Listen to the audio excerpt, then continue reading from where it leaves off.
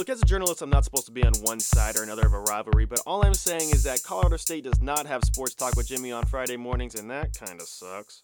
Hello and welcome to Sports Talk with Jimmy. I am your host, Jimmy Searfoss, here on the best sports show on KGNU. We have all of the best sports news and stories from across the Front Range, so let's get it kicked off right now. And guys, come on. You know it, I know it, and at this point, you're probably sick of hearing about it. But you're just going to have to bear with me through this one and trust me that I'm going to get to a greater point. Yes, Deion Primetime Sanders is the head coach of Colorado. Wait, don't change the channel. The story isn't about that, or at least not directly.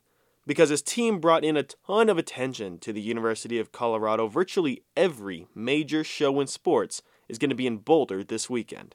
Every single one. Last week's game against Nebraska drew 8.73 million viewers on television. It was the most watched game in college football that weekend. And now if you want to think back a few weeks ago, I had a sports talk speaking about the importance of football to a school and the amount of money that it makes for an athletic program. But how much money does it make a city? Last week, for the first time, Boulder, Colorado got to see Deion Sanders' team in an official game with a real opponent. That opponent just so happened to be Nebraska, one of Colorado's most hated, biggest rivals in history. And yes, the Colorado game has made a lot of money for the school, but let's think a little bit bigger. How much money did it make for the town of Boulder, Colorado? Take a guess. $18 million, according to the Boulder Chamber of Commerce. The game made $18 million for the city, and that's just game one. The population of Boulder increases by tens of thousands on game day. Even more now because fans have a reason to come watch this team. And I mean, people were showing up last year, but nothing like this year. The stadium was at a 106% capacity in the last game against Nebraska. And this week's game could be exactly the same way because this time fans don't need to take a flight and they don't need to take an 8-hour drive to get to the game.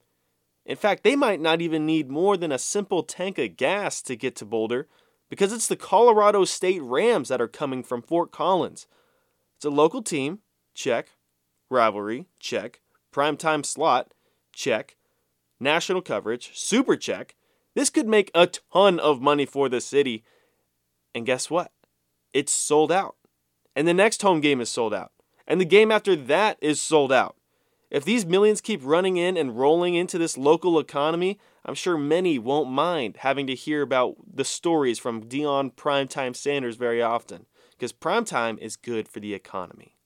And that is just about all the things I got for you here today on Sports Talk with Jimmy. Make sure you tune in next Friday for more.